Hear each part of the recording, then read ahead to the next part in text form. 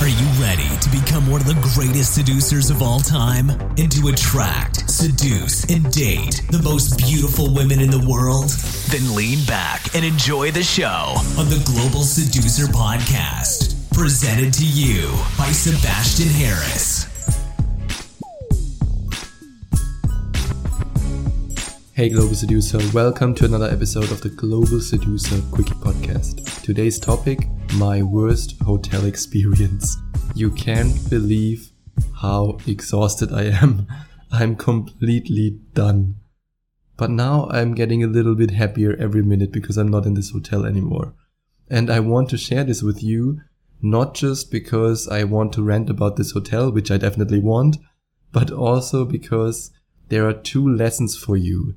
Two dating and seduction lessons, or let's say two life lessons that you can learn from my experience. And no, I won't name the name of the hotel that I stayed in. The only thing I say is that it's in Cebu City and it's right at a busy circle.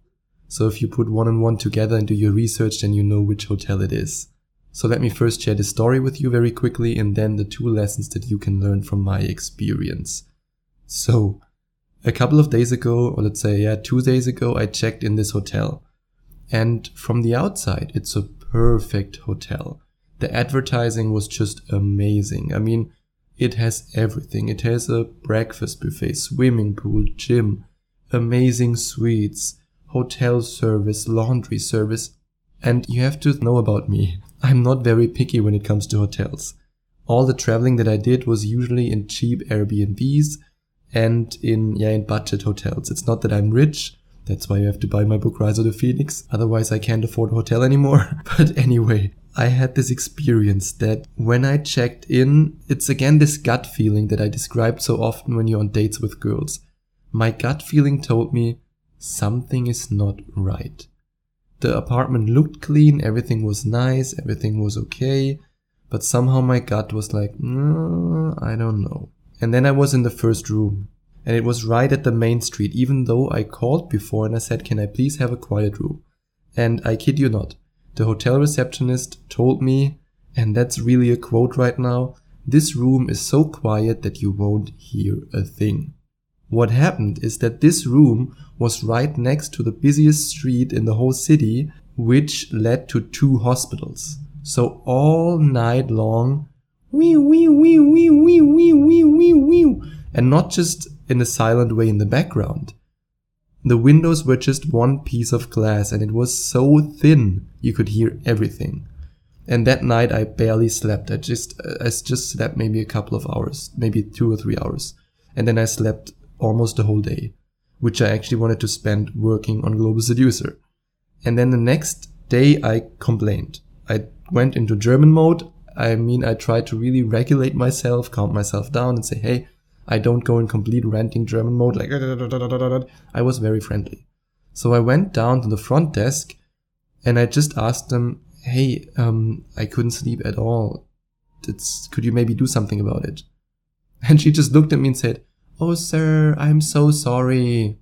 And then I waited and I was like, what's happening now? She just continued with her work and she didn't even look at me. And I was like, oh, that's very nice, okay. Then I asked her, can I please talk to the manager? Then I talked to the manager and I have to say, honestly, the manager was really, really helpful. However, then I went from bad to worse. So the manager told me, oh, sir, yes, no problem. We will upgrade you to the biggest and most beautiful suite in the hotel. And I told her, I don't give a shit if that's a good or amazing suite or whatever. I just want to sleep. You can give me a bed in the room where the maids sleep. I don't care as long as it's quiet. And she just looked at me like, okay. Then she took me to that suite and it was a really big suite, okay? Then it started.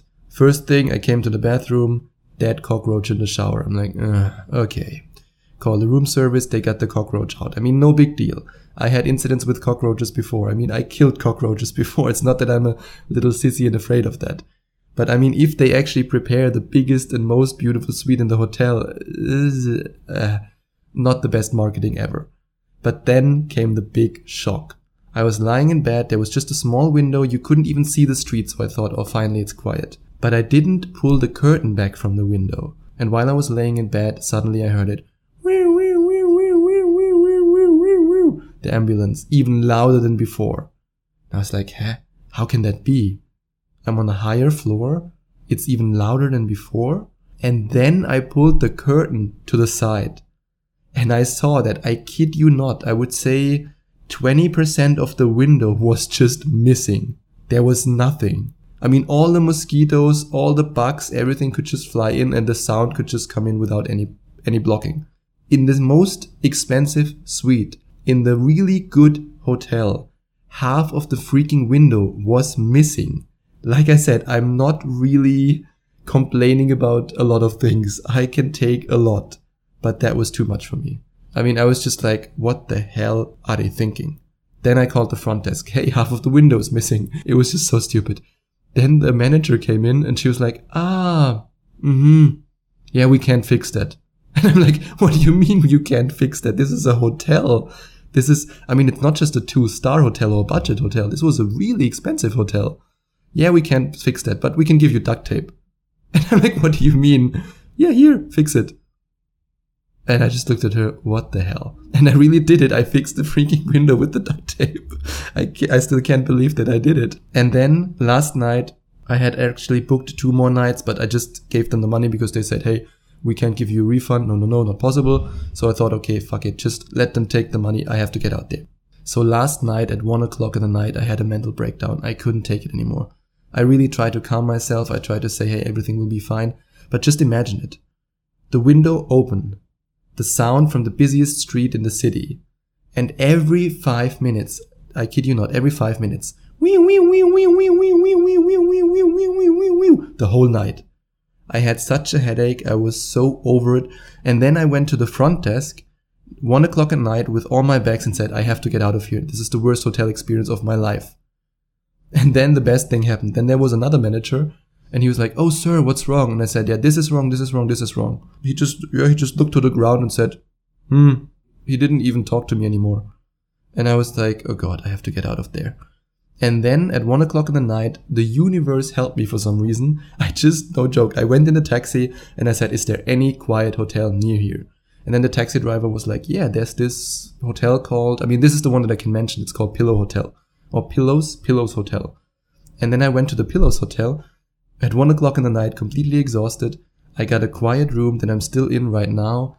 And this lady at the front desk in the Pillows Hotel was so helpful. I actually told her like, oh God, I just want to marry you. And she was just giggling all the time.